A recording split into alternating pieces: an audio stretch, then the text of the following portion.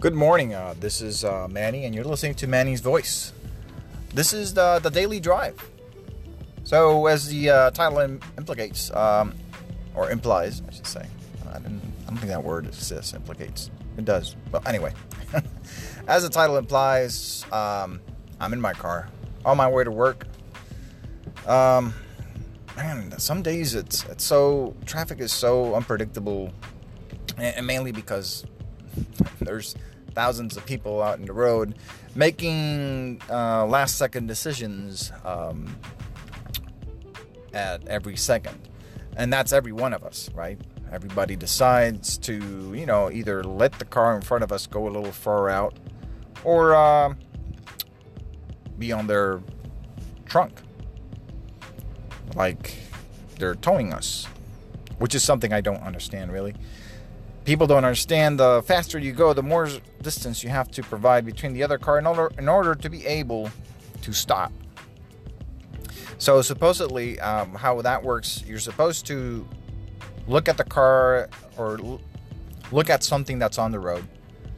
And from the time that the car in front of you passes that one thing, you count to 4. And when that reference point to where you're at the time you count 4, that reference point should be passing you by. So usually nobody drives like that. And the faster you go, the more distance, right? To be able to provide a level of that buffer that you don't want to hit the other car if they slam on the brakes or something happens. So people don't usually do that. And it astounds me how much people want to crash into other vehicles. I don't get it. This daily drive thing is going to be, rants about the daily drives that we do every day. Trying to get in to work today. It's been not that bad. Yesterday was crazy. Yesterday, there was traffic everywhere. And again, I live in southeastern Virginia.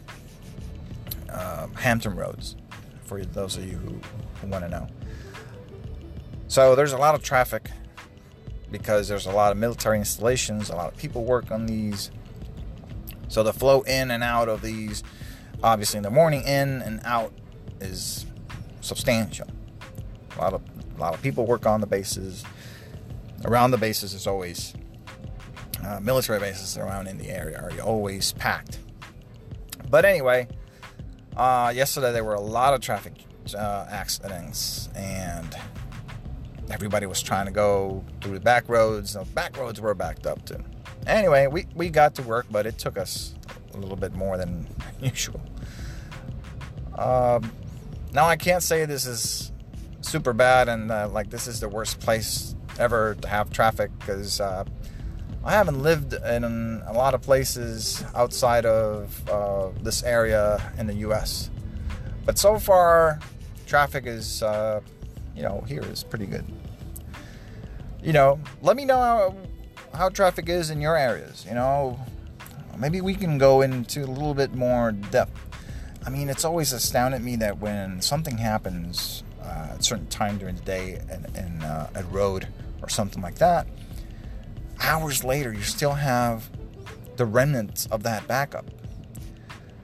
So you could actually, they say, I've heard, this is not scientifically proven or anything like that, but they say that if you go on certain places and you step on the brakes and you hold up traffic for maybe a couple seconds in the morning, come afternoon, like 1 o'clock, 2 o'clock, there will still be people braking at that point, and where you put your brakes in. So it's I'm pretty sure there's some scientific way to explain all that, and I just don't know it right now.